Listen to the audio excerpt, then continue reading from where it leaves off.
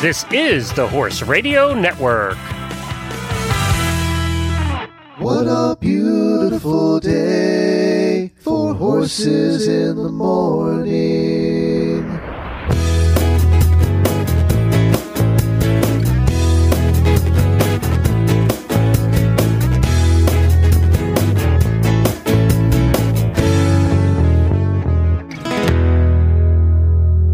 Well, good Tuesday morning, everybody. I am Glenn the Geek from Ocala, Florida.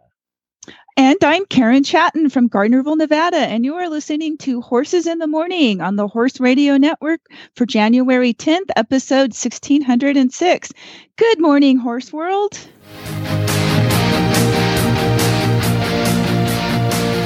When your start time's on Saturday and your finish time's on Sunday, and it doesn't get much better than best conditioned, and completing the challenge is the challenge, you're an endurance rider. Let me ride through the wide open country that I love, but don't fence me in. Let me be by myself in the evening breeze. Listen to the murmur of the cottonwood trees. Send me off forever. Good morning, everybody. Thank you for joining us on this Tuesday morning. Happy New Year to all of the endurance riders out there. Hi, Karen. Hi, good morning. Well, you know, California, where you live in Nevada, gets rain about once every 10 years, and you're in that now.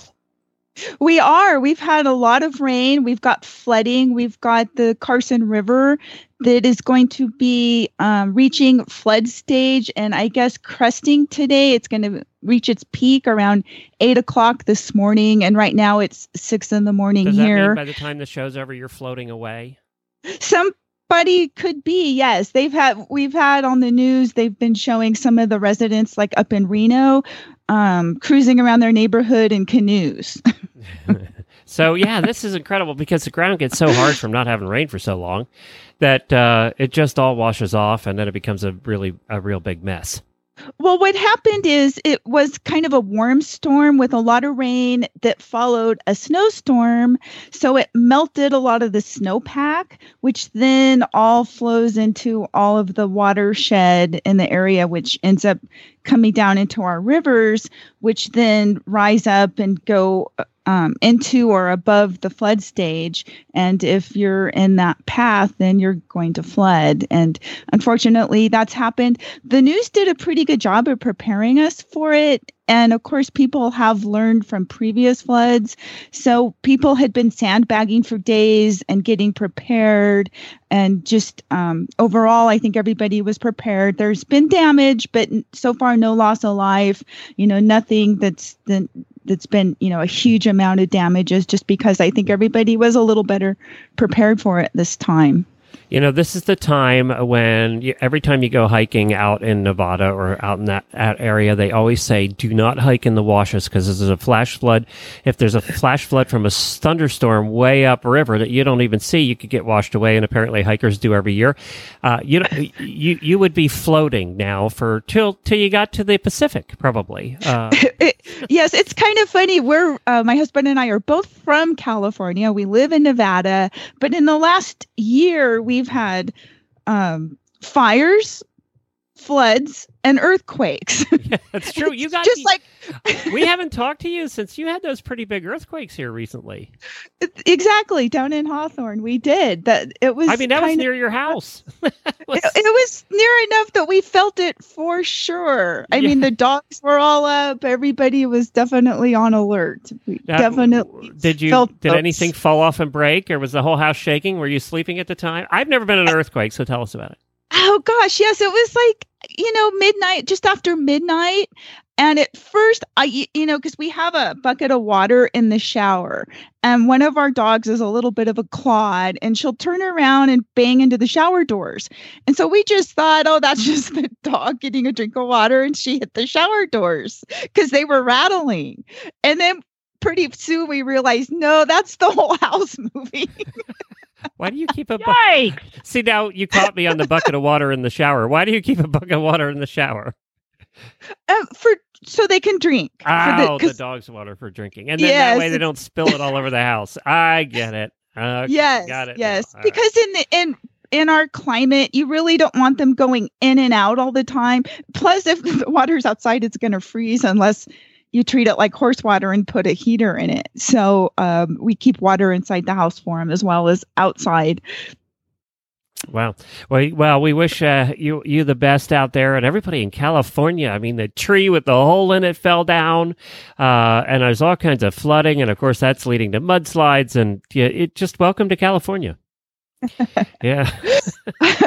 I know. Makes horse ownership a lot of fun too, because now we're going to have mud for quite a while after this much rain and then the snow melting, and so we're going to be dealing with trying to keep our horses clean enough to be able to actually do something with them. Can I just say, and I don't know if Jennifer will agree with this or not, but there's a lot of advantages to living in Florida. The disadvantages are the big bugs and the snakes and the alligators, but or the critters. But everybody thinks the big advantage to living in Florida is the temperature, and that is kind of nice. But one of the things that we think is the biggest advantage is we have all sand, so we don't get mud. So we're not scraping mud off our horses. So as a horse owner, the no mud thing is really nice. Yes, I can see that for sure. I mean, temperatures are great, but the no mud just makes it all worthwhile. God, the days of stepping in mud where your shoe would come off and the game. Oh, my favorite. You suck it in the mud and you take, there went your boot. Yeah. Well, and then I have the added benefit of being at elevation in a northern kind of climate, so that it'll be muddy and icky and mucky during the day, and then it freezes at night. So if I go to try to pick up manure, I basically have to pry it off of the frozen ground after it's been in the mud half of the day. And all those hoof prints freeze, so it's just one giant field of potholes. Yeah, yes. Isn't that fun? We remember those days and don't miss them. Well, coming up on today's show, Karen has an endurance tip for us on longevity, and that's something certainly she knows about with her horses.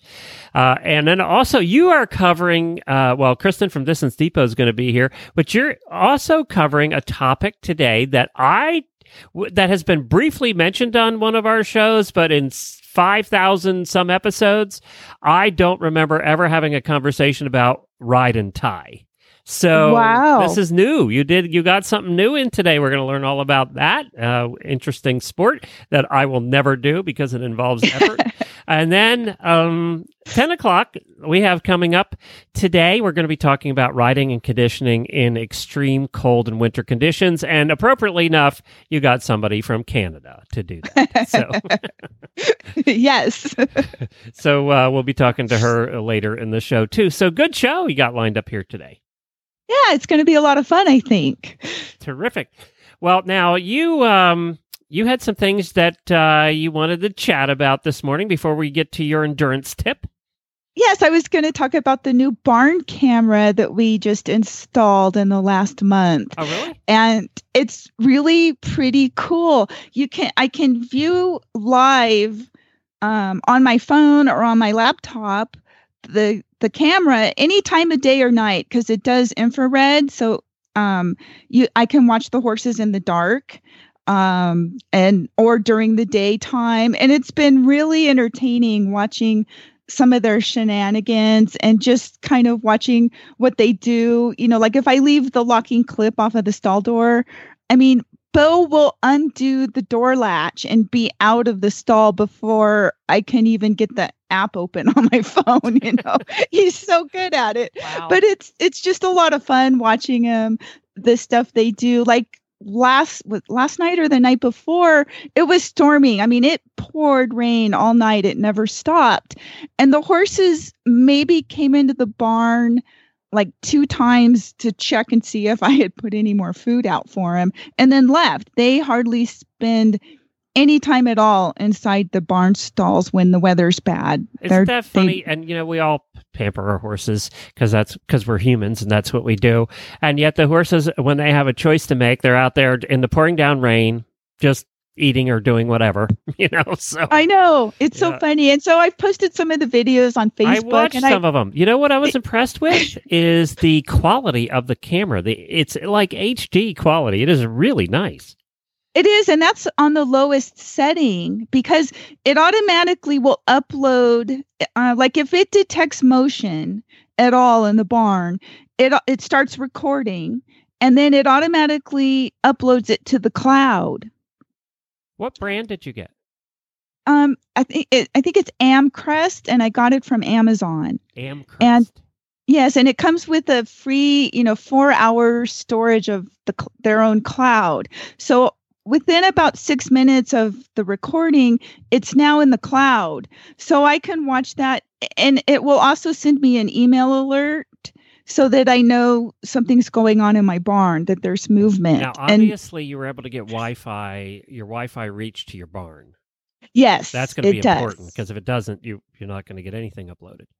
Exactly. Yeah. But you can also, for some people, if they have a power source, they can add a signal extender if it's a little bit too far away. Well, this is really cool, and I'm really, really impressed with the pictures. What the whole thing run you? $139. That's all? Uh-huh. Wow. Oh, wow. I was expecting $600. Now, it doesn't have a receiver in the house. Your receiver is your phone. Right. Right. You just add the app. You can add it to your phone, tablet, computer. I've even got, like, one morning I got up and my husband was on his laptop and he says, "Wait till you see Bo." And I'm like, "What do you mean?" "Well, you'll see." And of course I go out there and he's covered in mud. So it's like even my husband is checking in on the horses now. Well, which reminds me, speaking of checking in on horses, I wanted to tell everybody at the top of the show here today, everybody's on baby watch with Jamie, whose horse is having a baby. And, she's been obsessing over it on the show for the last 2 weeks because the foal or the mare is due any time now. So I checked this morning when I got up. She also has a baby cam, and unfortunately, cool. There's like no bandwidth. So if she's watching it, I can't get on, and vice versa. So, but I did check when I got up this morning, and there was no baby. So just to let everybody know, there was no baby yet. We're still on baby watch. She was convinced it was going to come about 3 weeks ago. So Mom is not even due till next week, I don't think. But mares always look like they're about to pop for about a month. Yeah, yeah, and then they finally do. Well, that's exciting. So that's the update. Yeah, that's a great camera. Terrific. Yeah. Yep. And then we also had a congratulations to somebody we've had on the shows over the years. Even before you were coming on, we had Dr. Meg Sleeper on. Right. She was awarded the USCF 2016 Maggie Price Endurance Excellence Award. And Kelsey Russell won the USCF 2016 Brunges Junior Young Rider Trophy Award. So congratulations to those two. Yeah, congratulations to both of them. Meg's been on the show. She's terrific, and she's competed internationally everywhere. I mean, everywhere. Right. Yeah. Yes. She has done really well, and she's been a really terrific guest to have on the show a few different times that we've had her. Now, you started, and this is a topic that comes up regularly here because Jamie started watching it, but you also started watching Heartland, right? I have started watching Okay, now Heartland. Let me clarify that you have some bitches about Heartland and to send your emails to KarenChatton@SheDoesn'tCare.com. Okay, so all right. So let's clarify that I don't want the emails if you offend anybody that absolutely loves Heartland. We had the writer of Heartland on a little while back, and she was a delightful lady. But all right, so go ahead. I think they do a pretty good job overall. And you can't really nitpick because it's just. It's pretty good family type entertainment. But a couple of the things that stand out to me, one of them is the stirrups. Somebody rides up on a horse and gets off, and it could be like a little kid. And then next thing you know, this big tall man gets on the same horse, like in the same scene 30 seconds later, and rides off. They never adjust the stirrups. See, now only a true horse person would ever notice that. Well, see, and that kind of ties in with the ride and tie people because, they kind of need to work on where both of the riders sharing the one horse doing a ride and tie need to have their stirrups adjusted so it works for both of them, because they're not going to want to take the time to adjust the stirrups. But this is a television show and they spend plenty of time talking and, in the scenes where somebody could at least once in a while show him adjusting a stirrup, for God's sake, Did the stirrups just magically change in the next close-up shot? Uh-huh. Yeah. Oh, gosh. That's funny.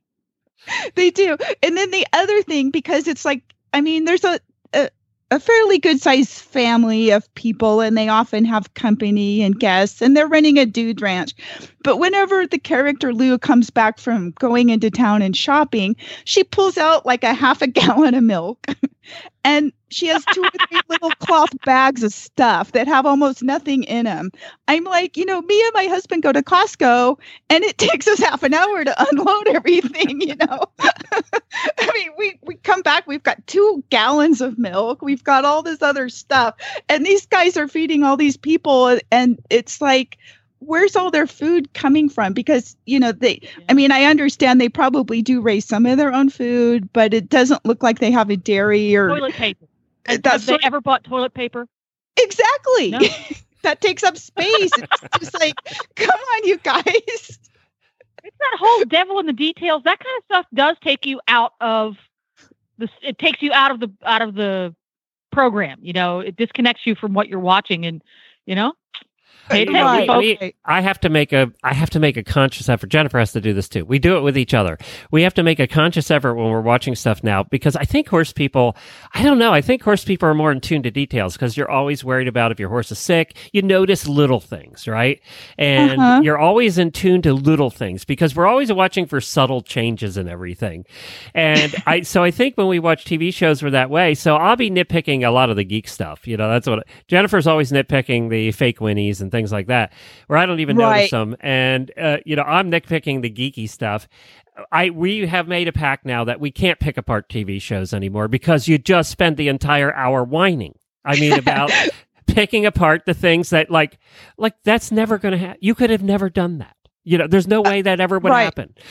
I know. Well, there was one episode I watched, which totally was like the perfect timing, because we had just put the barn camera in, and we had the videos, and we were watching Bo undo the latch and get himself out of the stall doors. Just like, he was so good at it. And so this episode centered around this horse that kept getting out, and they were blaming the new trainer for not latching the door properly. Which is what you do. That is pretty realistic.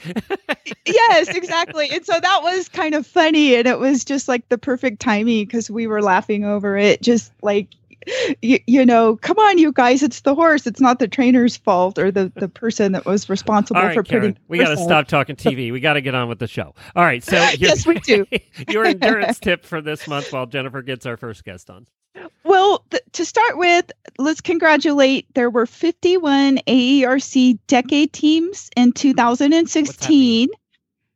It means that they have ridden the same horse on a 50-mile endurance ride every year for at least 10 years. Oh, wow. That is a long time. And so, yes. And what's interesting, when I first started, because I kind of started with the concept and the idea of, and I started pulling it together and doing the list of the decade teams, originally going back about a dozen years or so. There weren't nearly that many every year. There was maybe a dozen, and then it worked up to maybe 24. So this has grown significantly. It's become one of the most, sought after recognition type programs that the AERC offers. I talk about a long-term goal. It takes you 10 years to get to it. It is a long-term goal, and it's very satisfying, in order to achieve something like that with your horse, because it shows that you're truly a team and that you've worked together. And so my tip was just to go into a little bit of detail on how these people, a good way to kind of encourage the longevity and to work towards it. I have, in the past on other shows, I've talked a little bit about how to manage your horse on an endurance ride so that they will, last and hold up, and you're, least likely to run into problems and trouble. But one of the things that I think a lot of riders try to skip, or maybe they're not aware of, and that's just doing basic groundwork and arena schooling at home. And that is something that is really, really important, because a lot of times you'll get to an endurance ride and you'll see in the morning some of the horses, I mean, they get really excited and they just turn into lunatics, and you'll see people out there lunging them and the horses are flying through the air like kites, and, they're not paying attention because they're so wound up and so excited. And so an important way to kind of work through that is to spend the time at home before you ever get to a ride. Put in your homework, do some arena schooling, do some groundwork, get a trainer, get somebody to help you, but spend some time, working with your horse, putting in the hours, doing some of that groundwork, so that when your horse does turn into a monster, you're able to, deal with it. You're going to be able to handle working with your horse, and your horse is going to be used to working with you, so that you can kind of work through that. Because one of the things that I see people do a lot of is their horse turns into this, Godzilla, fire-breathing dragon type creature at the start of an endurance ride, especially once they see all the other horses leave. And rather than try to, manage the horse and keep it under control, they'll let the horse go. And that almost never works, because you're going to end up, hurting your horse. They're going to strain something, pull a muscle or a tendon, end up getting hurt, or end up metabolically in trouble because they're so wound up. They're not going to want to drink or eat. They're sweating excessively. So spending the time ahead of time to work with your horse and let your horse, get to know you as well. And an arena setting really will pay off later. And so that's an important thing to consider. Don't just get on your horse and go condition it all the time. There's more involved in getting your horse set up to have a successful, really long-term career, especially if longevity is going to be your goal. What do you see as what is the thing that through lack of preparation usually knocks horses out? Obviously, tendon injuries, muscle strain, things like that. Yes, a lot of people, if they haven't ever paced, it's so easy to get caught up in a group, or just to get caught up because your horse is going to be on adrenaline. They're going to want to go, go, go. And so that's where all that time that you've spent, working with your horse, trying to go at a consistent speed, learning how to just get your horse to chill out, if you need to pull over and let everybody go by so you're not getting caught up in the rush. I think probably the most important thing to remember is to ride like you've trained and conditioned. So if you've gone out and you've trotted your horse for, say 15 minutes nonstop, don't get caught up in an endurance ride and go trot 20 miles to the first vet check without stopping, because that's where you're going to run into problems. So you need to really make sure that you're able to, keep your cool, keep your horses cool, focus on what you're doing and your goal. And I think that's where the decade teams really, having that as a goal really helps people, because it gives them something to focus on that's a lot more important than just the ride that day. They have to consider, how what they're doing at that moment is going to affect their horse long term.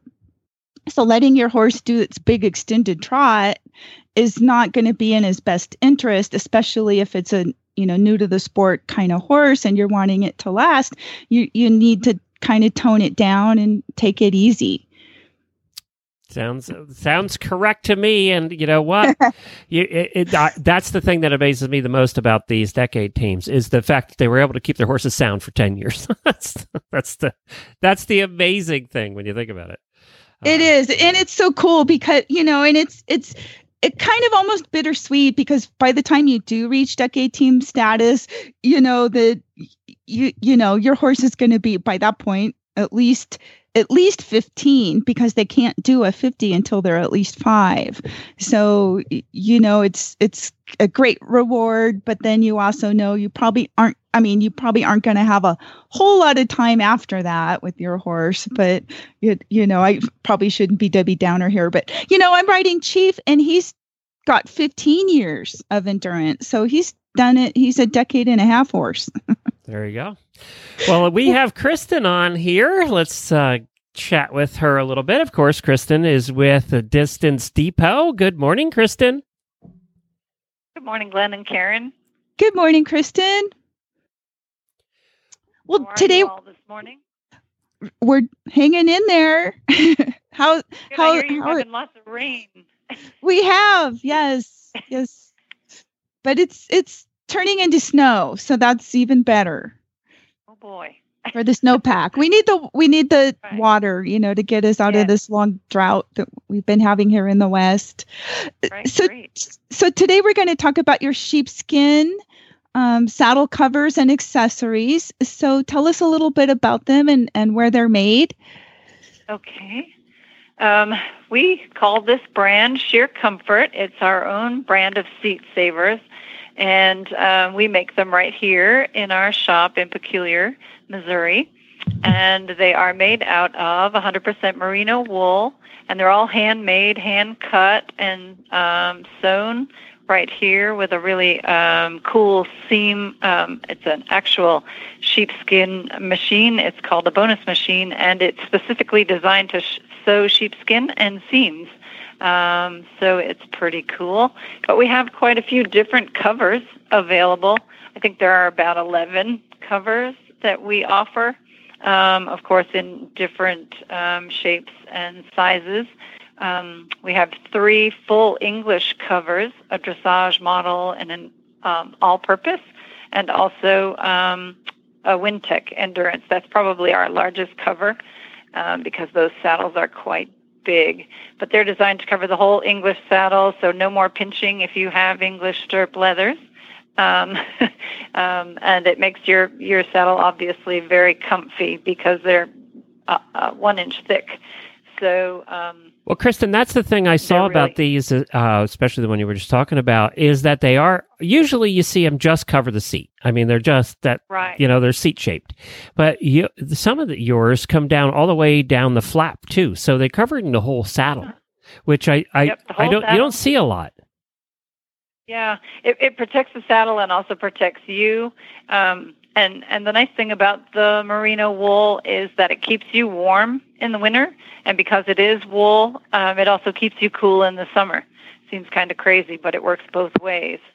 So really nice to have on your saddle. We have a full Western cover as well, and that will go all the way down the fender, so it covers your seat area, obviously, and then all the way down the fender to the stirrup top bar.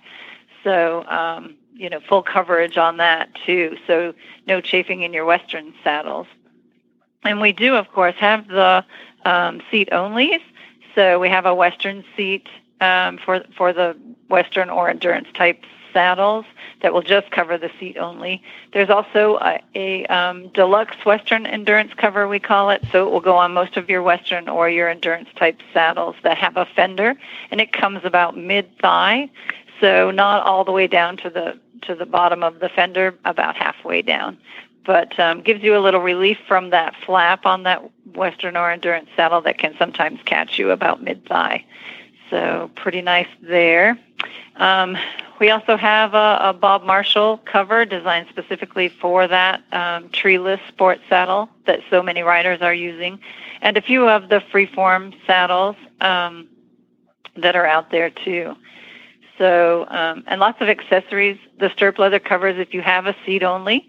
So you can get the stirrup leather cover to fit pretty much any width, your straight 1 inch or 1.5 inch English stirrup leather up to, a 4 inch wide fender.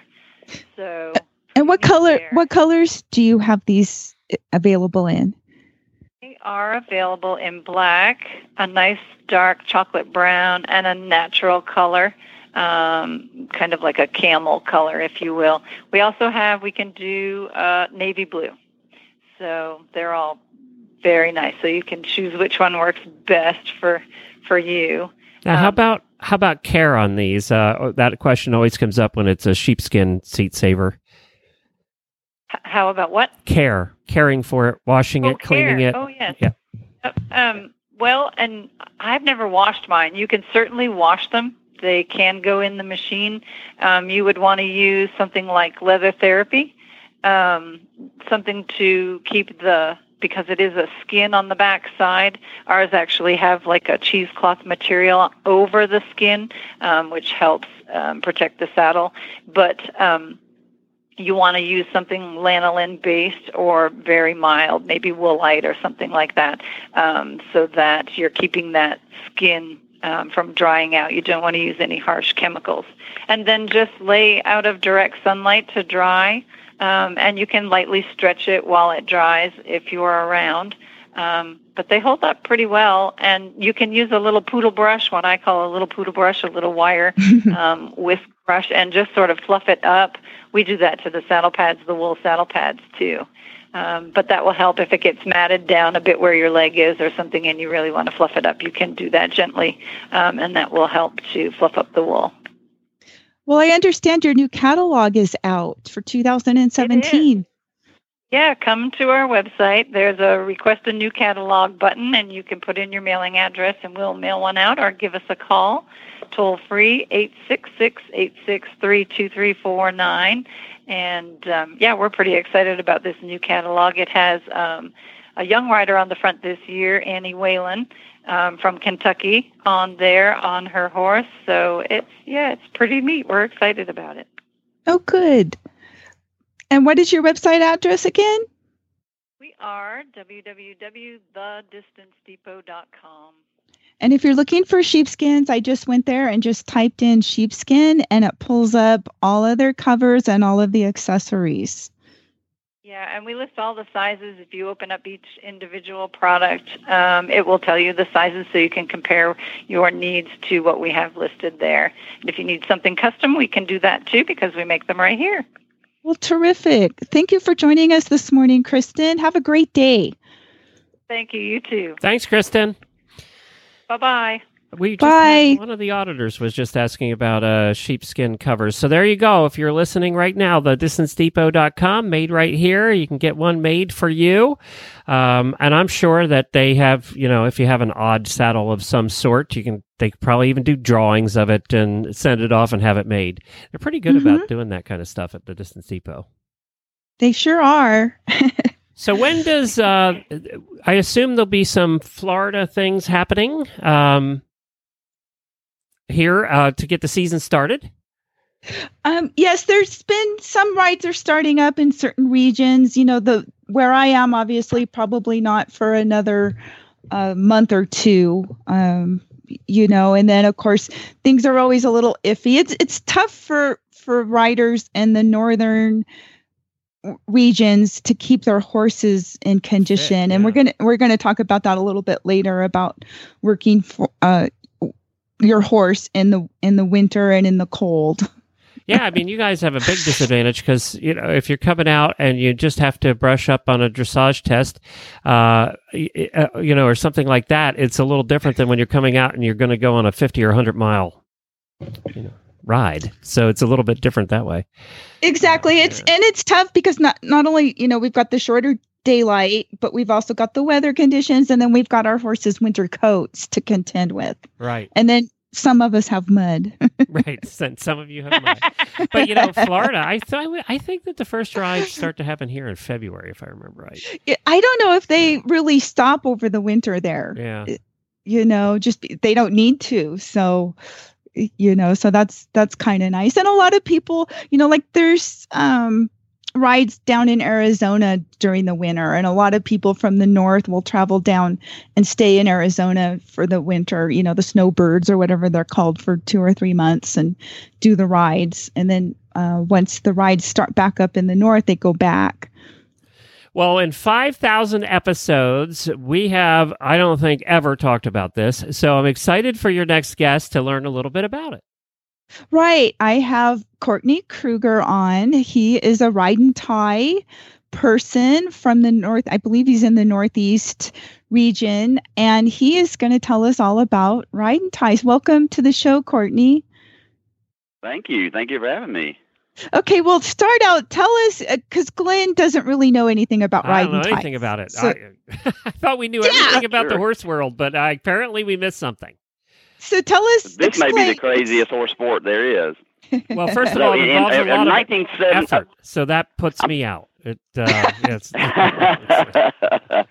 I will say before I do that when I do endurance rides, my body is wrecked a whole lot worse than when I do a comparable riding tie ride. There's something about coming on and off the horse that it makes it easier in some ways. But anyway, the sport started in '71. Levi Strauss and Company was looking for a sport they wanted to sponsor.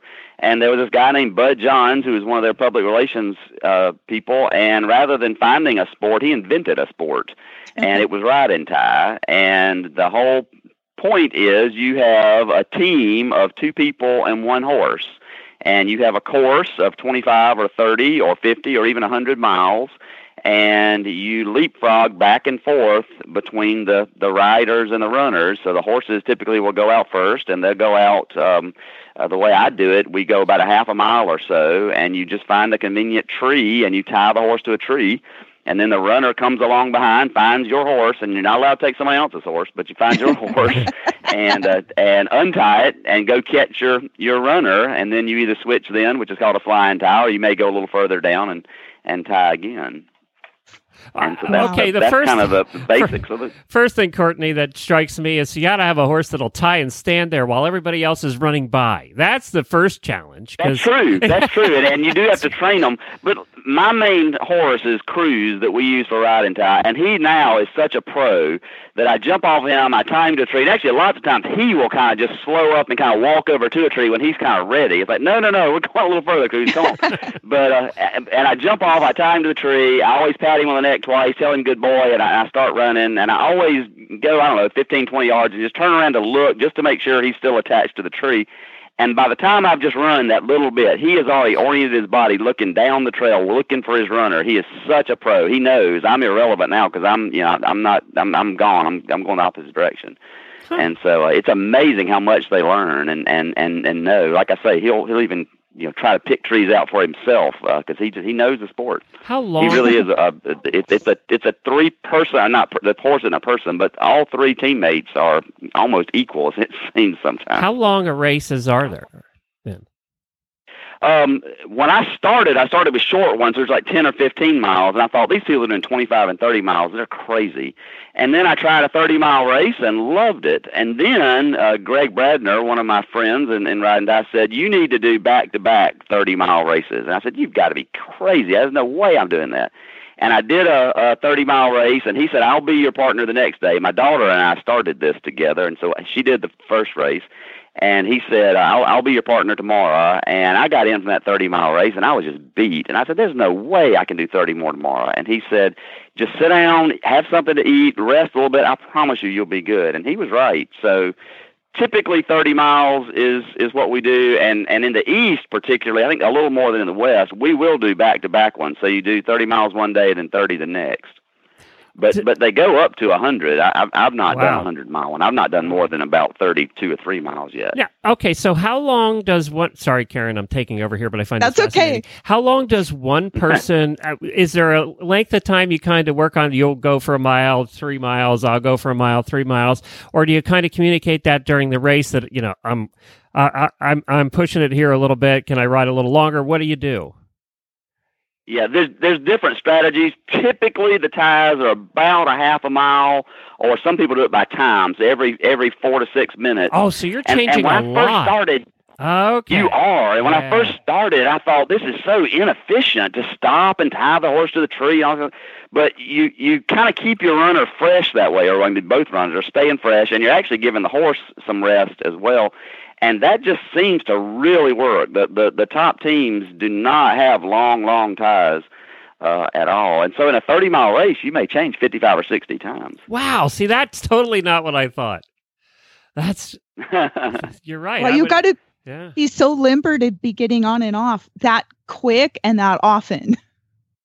Yeah. It takes, and that's also where if you've got a good horse, it's wonderful. If he knows, kind of stand there and wait for you to get on, and he kind of knows what's happening. So yeah. All right. So you also don't want a 17 two-hand horse that you need a log to get up on each time.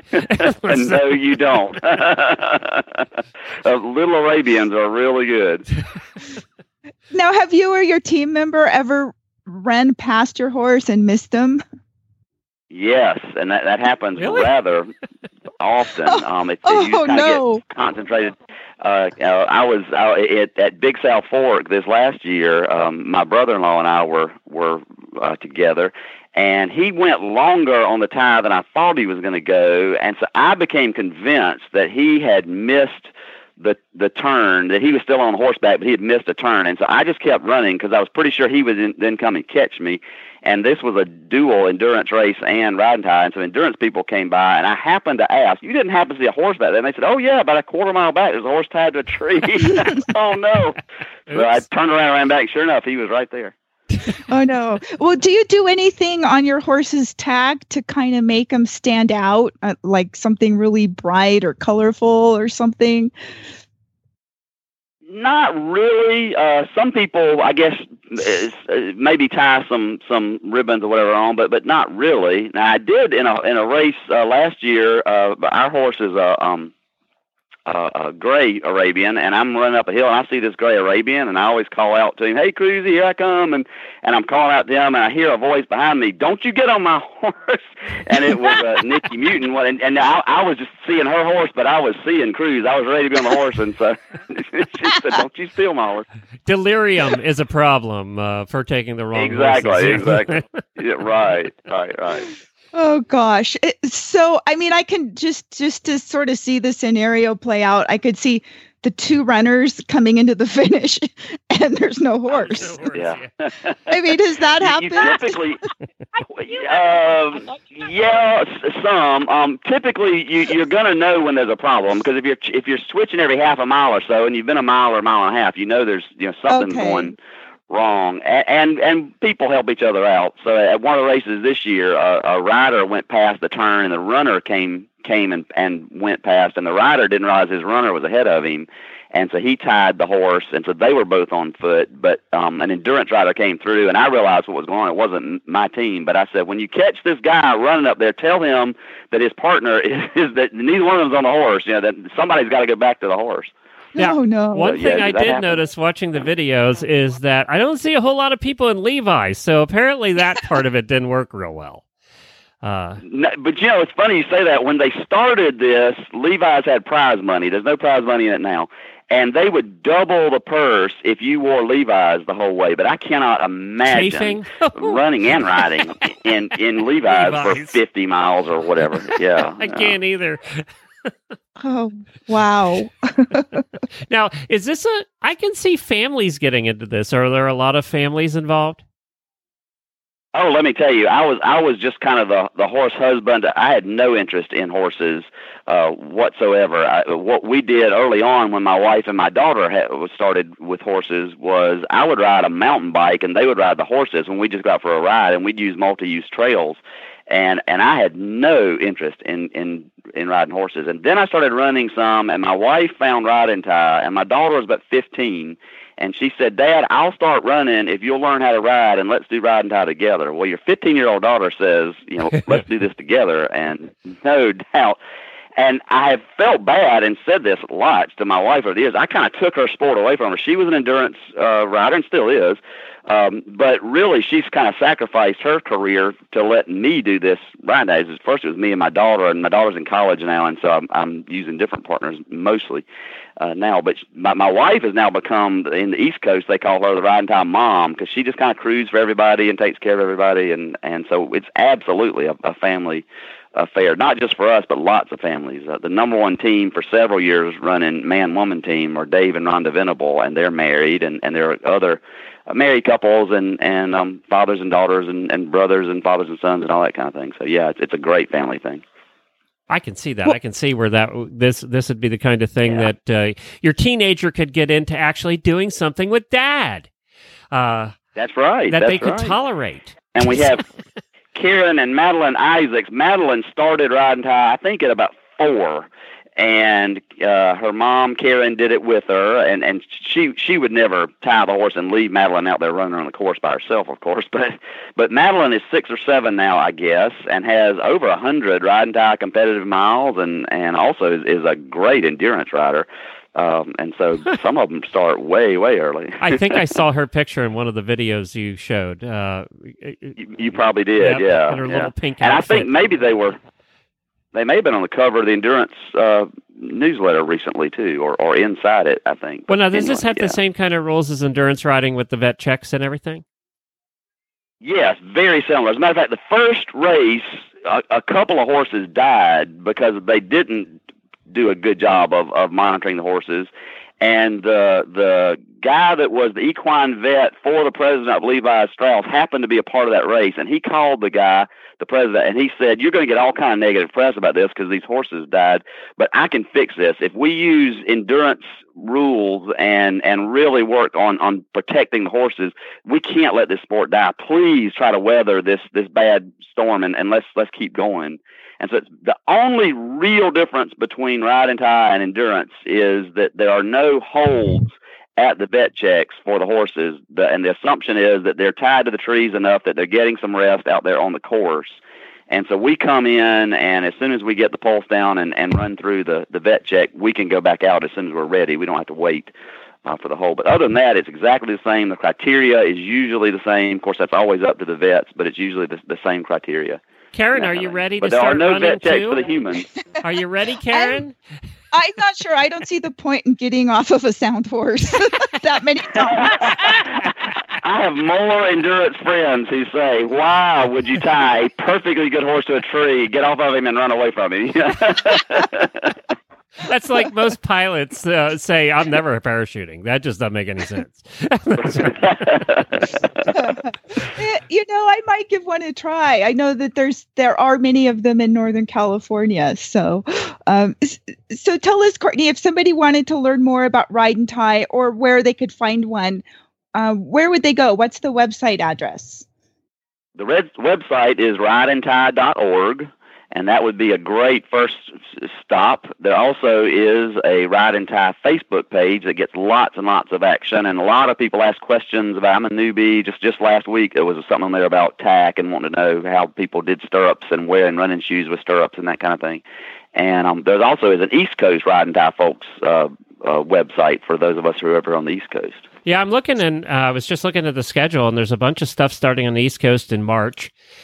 So there is and that's early. It used to start around April, but that March 4 ride. I'm turning 50 this year, and so I'm going to try my first 50-mile ride and tie on March 4th. Oh, wow. So I've been out trying to run a lot lately, and my wife's trying to get our horse in condition. It's another way. That's a family thing for us. Is she does lots of the conditioning because I've got to condition my own body as well as be ready to ride. And that ride's called Take No Prisoners. So at 50, you're running 50. Yeah. You pretty much won't be taking any prisoners. That's right. Yeah. It's at the Kings Mountain Battlefield, a big Revolutionary battle. I think that's why they're naming it that. Well, you could have snow and ice in March there. You could, yeah, possibly. Wow. Of course, not like Karen's yet. Good, y'all are having awful weather, aren't you, right now? We have been, rains and floods, and now it's turning to snow. There's been avalanches and floods and earthquakes and all sorts of stuff going on out here. Yeah, we've had avalanches. Yeah. Yeah. I'm in the Chattanooga area. We got about a quarter-inch of snow last week and paralyzed everything, of course, here in the South. That much, huh? This is very cool. You kind of remind, it's just got a little bit of everything in it. It's very cool. I can see this becoming very popular. I don't know why you think people haven't heard about it yet.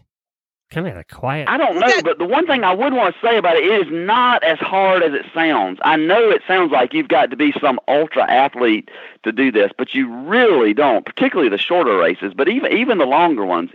There's something about riding the horse and getting off and running and riding the horse and getting off and running that you never get worn out so badly that you can't just kind of keep going. And like I said, when I've done I've only done limited distance endurance races, but when I'm really riding hard and I do a hard 30 as an endurance race, my body is a whole lot more wrecked than when I do a hard 30 on ride and tie. And I guess it's just you're changing what you're doing. Your body isn't having the same thing over and over and over. Well, you're kind of using different muscles too, so that helps. Yeah. Well, that's very cool. Rideandtie.org is where you can find information. Thank you so much for sharing it.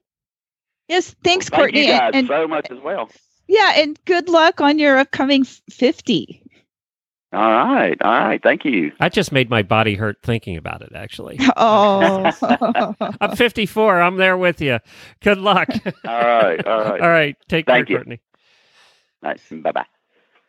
Bye, Courtney. I can see there's a lot of, I know the auditors pretty well because they're always talking in the auditor room. I can see some of the auditors that run. I know a lot of them are runners that could get into this. This would be a lot of fun for them.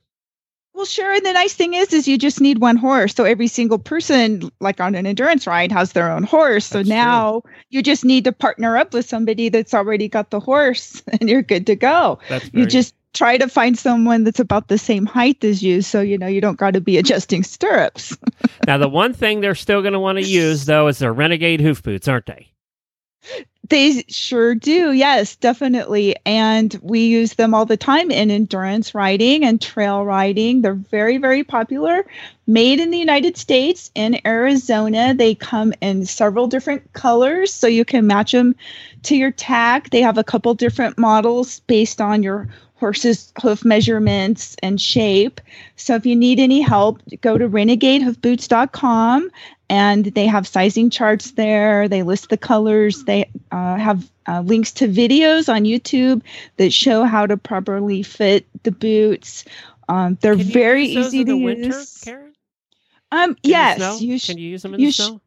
Yes, you can. They Okay. typically have really good tread and they work well in the snow. I tend to not ride when it's like hard ice because it doesn't really matter what's on your horse's feet. If the ground is solid ice, it's going to be slippery.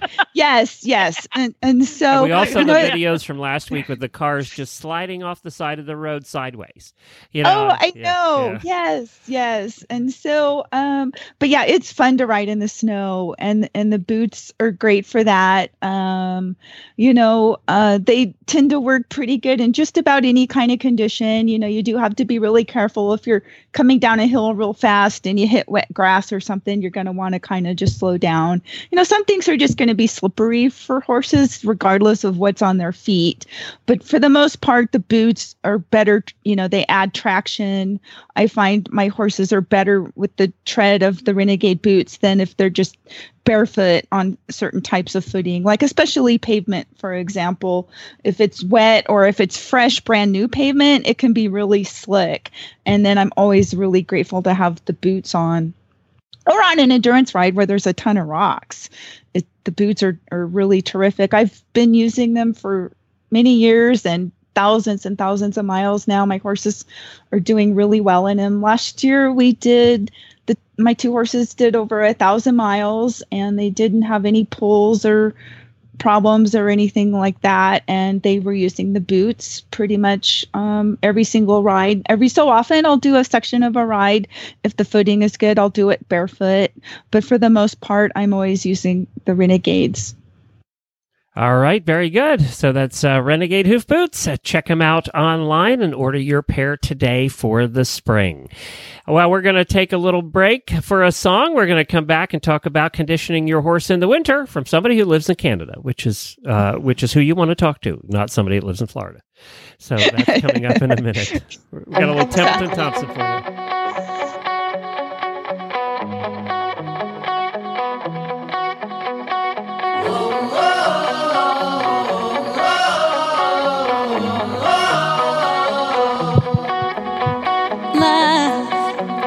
Sneak right up on you.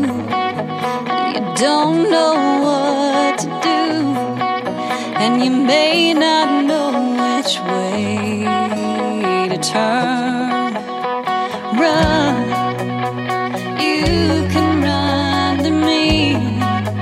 I'm always within reach, and I'll give you love like you deserve.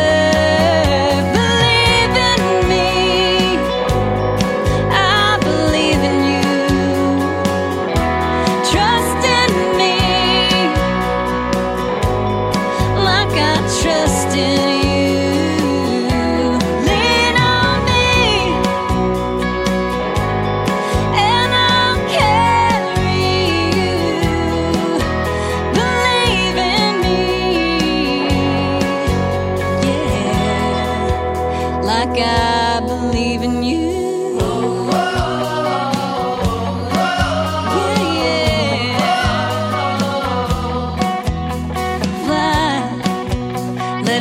true colors fly. Let your heart be your guide. Let the whole world see you like I do. Believe in me. I believe in you. Trust in me like I trust in you. Lean on me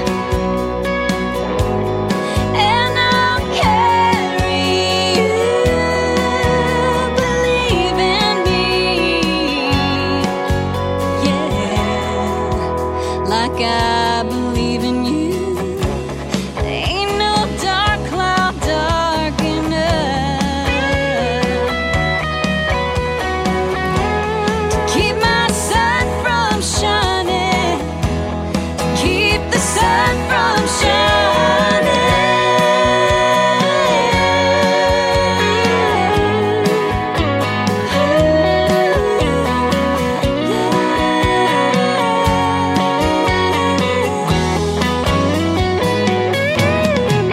Believe in me, I believe in you. Trust in me like I trust in you. Lean on me, oh yeah, and I'll carry you. Believe in me, yeah, like I believe in you. Oh yeah, I believe in you. I believe in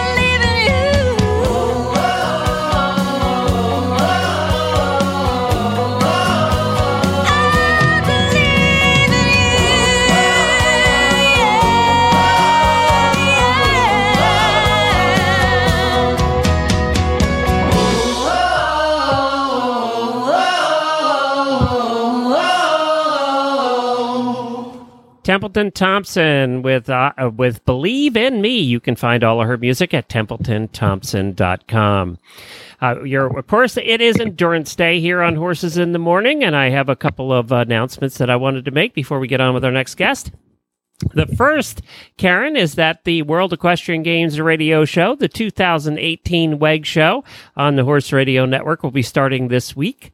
You'll hear Yay. the first episode. Samantha and I are recording it tomorrow. You'll play the first one this weekend.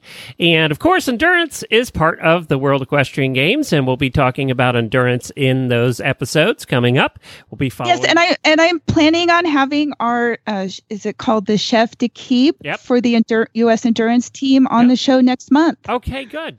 So we're going to... on this show, for all the endurance fans, we're going to be following the WEG and all the different disciplines. There's 7 of them, so we'll be following all of them.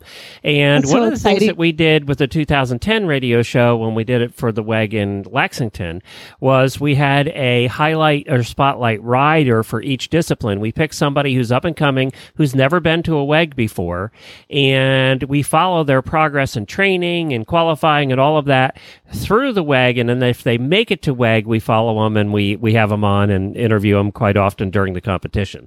So you get to know the people, and some of those people have become, that we did in 2010, have gone on to have excellent professional careers, and we still talk to them today. So we do some interesting things. We also cover the sport, the rules. What we're trying to do is get people who maybe are familiar with endurance who never have watched carriage driving before, learn about how the carriage part of the competition works. So by the time you're done listening to all the WEG episodes, you understand how each of the discipline works, the rules. We've talked to competitors and organizers and judges from each of those. So when you're watching WEG on either in person here in the Carolinas, or you're watching it on TV, you kind of understand and have an appreciation for how everything works, and you have somebody to root for. So that's how we set up the show. And Samantha, who hosted the 2010 radio show when we were just babies on the Horse Radio Network way back, is hosting it again with me, and we should have a good time. So we're looking forward to doing the coverage of Tryon 2018 coming up. Cool. So that's all going to be starting this week. So we'll look forward to bringing that to you on the Horse Radio Network as well. You'll be able to find it at horseradionetwork.com. It'll also be on our app in a couple of weeks and iTunes and all the usual places. And it's called the 2018 WEG Show, WEG, 2018 WEG Show. All right, we are ready for your next guest. All right, I have Crystal Woodhouse, who is the education chairperson for the Ontario Competitive Trail Riding Association in Ontario, Canada, is where she's from. She's been riding endurance since around 2005 and has 2,200 miles, and she is joining us this morning to talk about riding in extreme cold and winter conditions. Well, good morning and welcome to the show, Crystal. Hi, Karen. You know more about me than I do.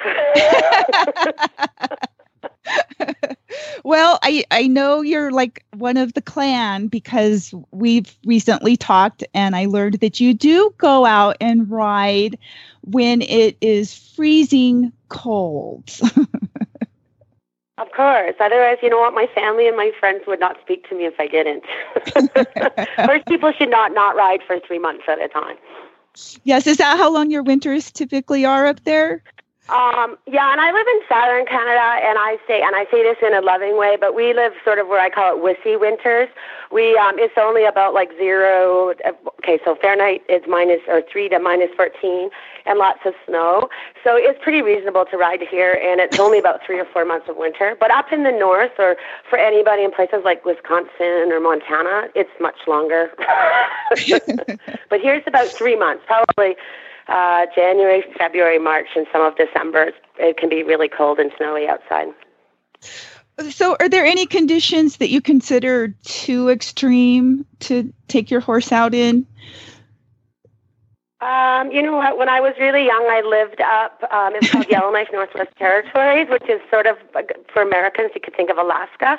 And I did ride when it was like -40 and -50, but I was a teenager. Now I wouldn't. But you know what? Honestly, extreme conditions mostly is more for people. Like, people are just going to hit a -30 and they're just going to go forget it, going inside to the fire. For the horses, the really thing for the horses in the cold weather is the footing. Their lungs are usually okay because they've got big long windpipes, and so they don't typically, people worry about that. But I've been riding up north for many decades and I've never met a horse with burnt lungs. But the footing can stop you from riding. So here, because we get weird weather, it can get freezing rain, and the next day it's -15 and snow. So if there's a lot of ice, that can be a real problem. But if you still want to ride, you can put corks in shoes, or the ice. They've got the ice things that go on the boots. The studs. You can twist into easy boots and stuff like that.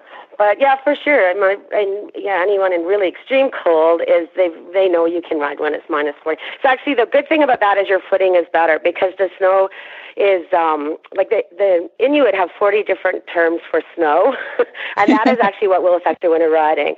So if it's nice fluffy snow, your horse can plow through it. It's all good. If it's you've got a huge layer of ice and your horse is breaking through, if you've got half an inch of ice on top of that snow, you sort of start worrying about their legs getting cut up. If they're going through really deep snow, you probably wouldn't do that for 3 hours because it's really hard on their tendons. So you probably ride less, but that's not a bad thing because it's -20. So what kind of gear do you ride in when you get yourself ready to go out? Well, this year I found the miracle of I've got for Christmas insulated warming, like they're insulated insoles for your boots, and they're warmed by batteries. And I've only used them for 2 weeks, but so far I love them. And they go into my winter boots, and then you just recharge them at night. And for sure, when it's cold, you'd have like some really good quality long johns on, and then some sort of fleecy riding pants, and then maybe your snow pants. You'd have I love alpaca socks on my feet. You've got layers of clothes on top as well, something that's going to wick away. That's a good word when it's really cold. You need wicking things. And then long turtlenecks and vests, maybe down vests, and then a coat. And then now they have these really great fleecy covers for your helmet. So they go around your helmet and they tie up or, Velcro in front of you. So they sort of get your chin. They're kind of like a little scarf. And someone this year on Green Beans mentioned goggles. I don't know why I've never even thought of that, but goggles from from skiing and snowmobiling and things. Uh-huh. So goggles, if it was really cold, is a really good idea because it protects your face. You know where you get the ice cream headache? Well, you get just an outside wind headache, right? And that it is the worst feeling in the world. So you either have to wear a balaclava, and you have to come from a really cold place to know what a balaclava is. So if you know what that is, or a skier. Yes. And so you're kind of dressed up like the Michelin Man. Absolutely. And so this is the time when if you have a horse you're a bit afraid of riding or a new horse, just get on it now. You're just going to slide off into 2 feet of snow, and you've got 15 pounds of clothes on, so you're totally safe and protected. Fine. Exactly. Absolutely. Yeah, and that's actually another funny thing about winter riding is it's like the worst thing in the world to have to get off. You're on a trail and there's a tree. You just stare at it for a really long time and try to figure out how to get around it or over it or something without getting off, because getting back on is going to be like a Herculean effort. It's going to be almost impossible. So, and that's the other thing. You don't want tall horses because it's harder to get under trees with tall horses. Right. And once to get on in the off, wintertime with all that clothing, you want to stay on top. Uh-huh.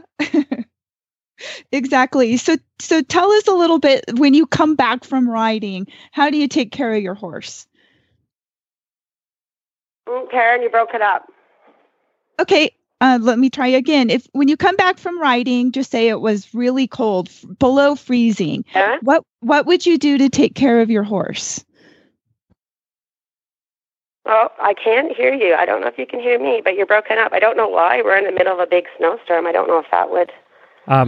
Why don't we, Jennifer, if you're there, why don't we see if we can get her back? There you are. Are you back? You did get me back. You got me back. Okay, good. Okay, Glenn, were you able to hear me? We're in a big snowstorm. Yeah, no, I was Karen, so I think she wasn't hearing us.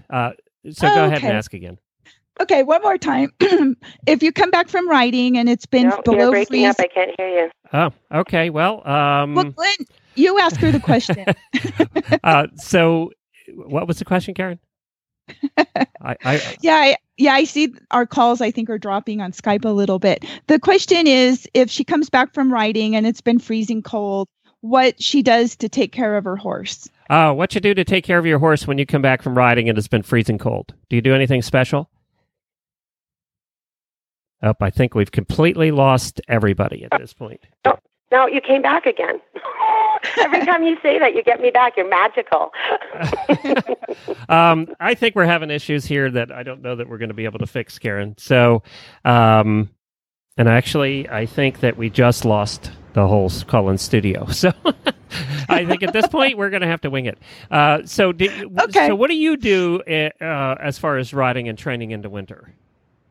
Me, myself, I'm not going to go out when it's minus 40 or 50. I'll tell you that much.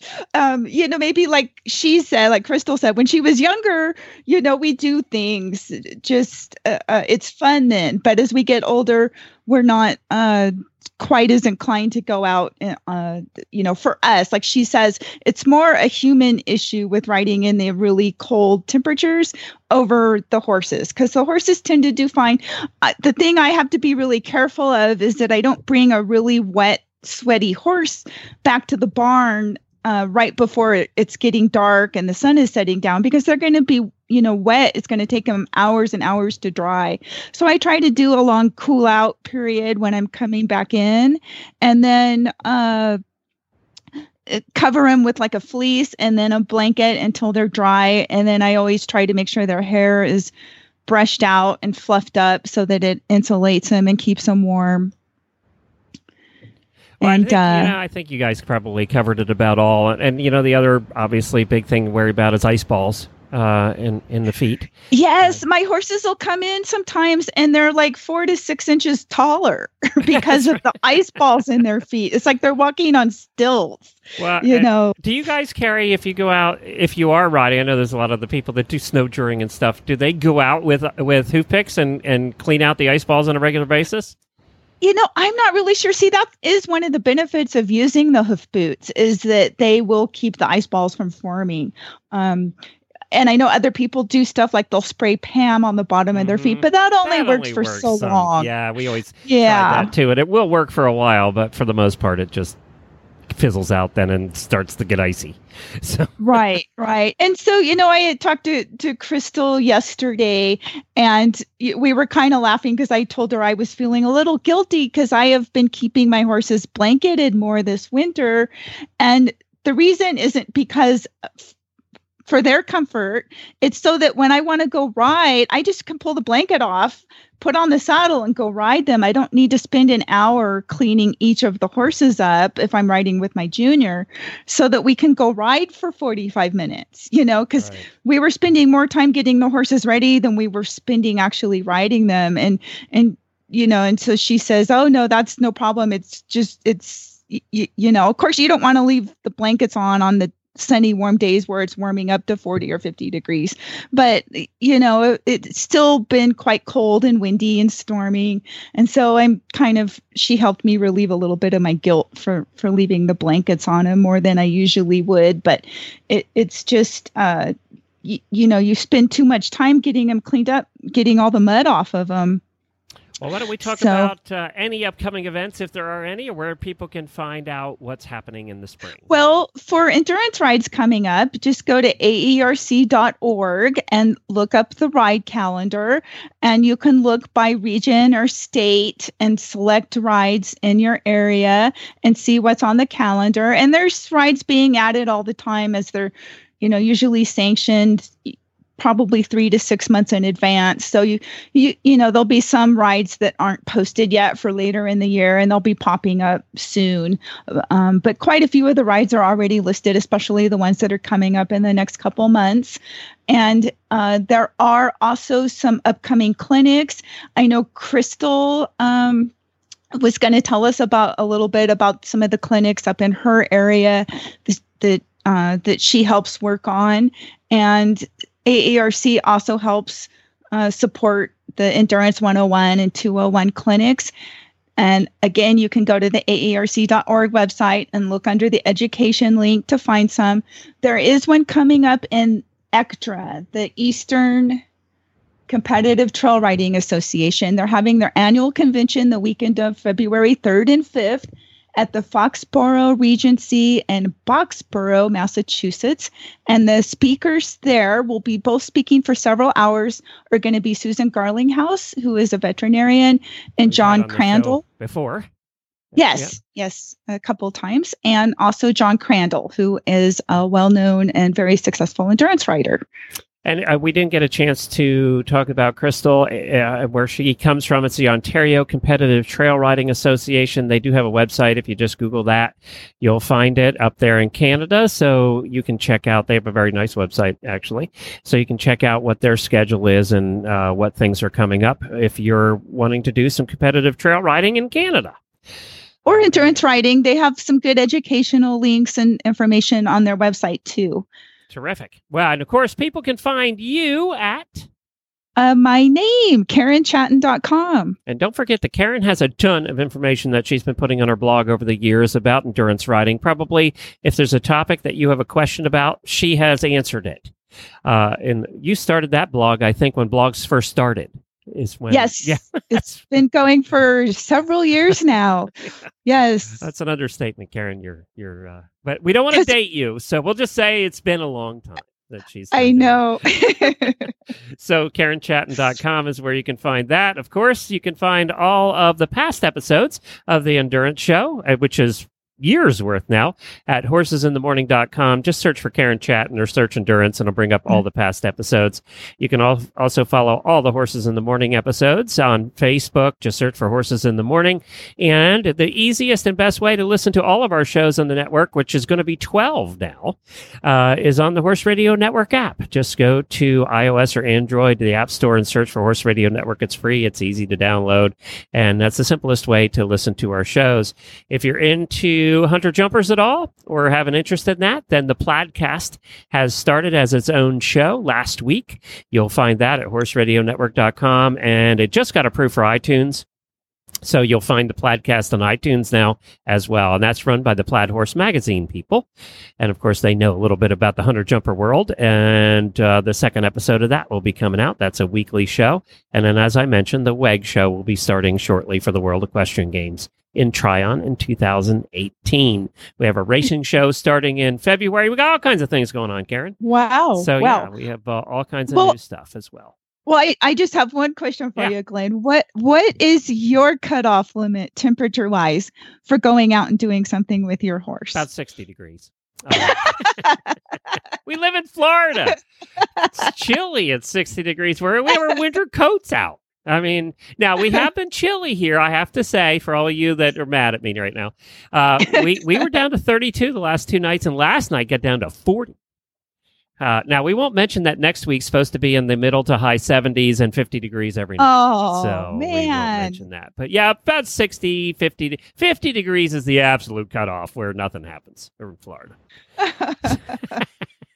Oh, gosh. You asked. I just telling the truth.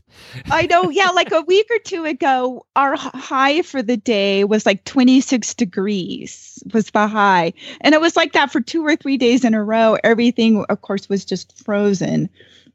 And so that's where I came up with the idea of the topic of talking about riding in these kinds of conditions, because some of us, if you've got rides coming up, you need to kind of keep your horse worked regularly throughout the winter. And so now we know it's the human that is the limiting factor here, and not the horse.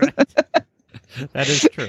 In most cases, with not just riding in the winter, but riding period. In most cases, it's the human.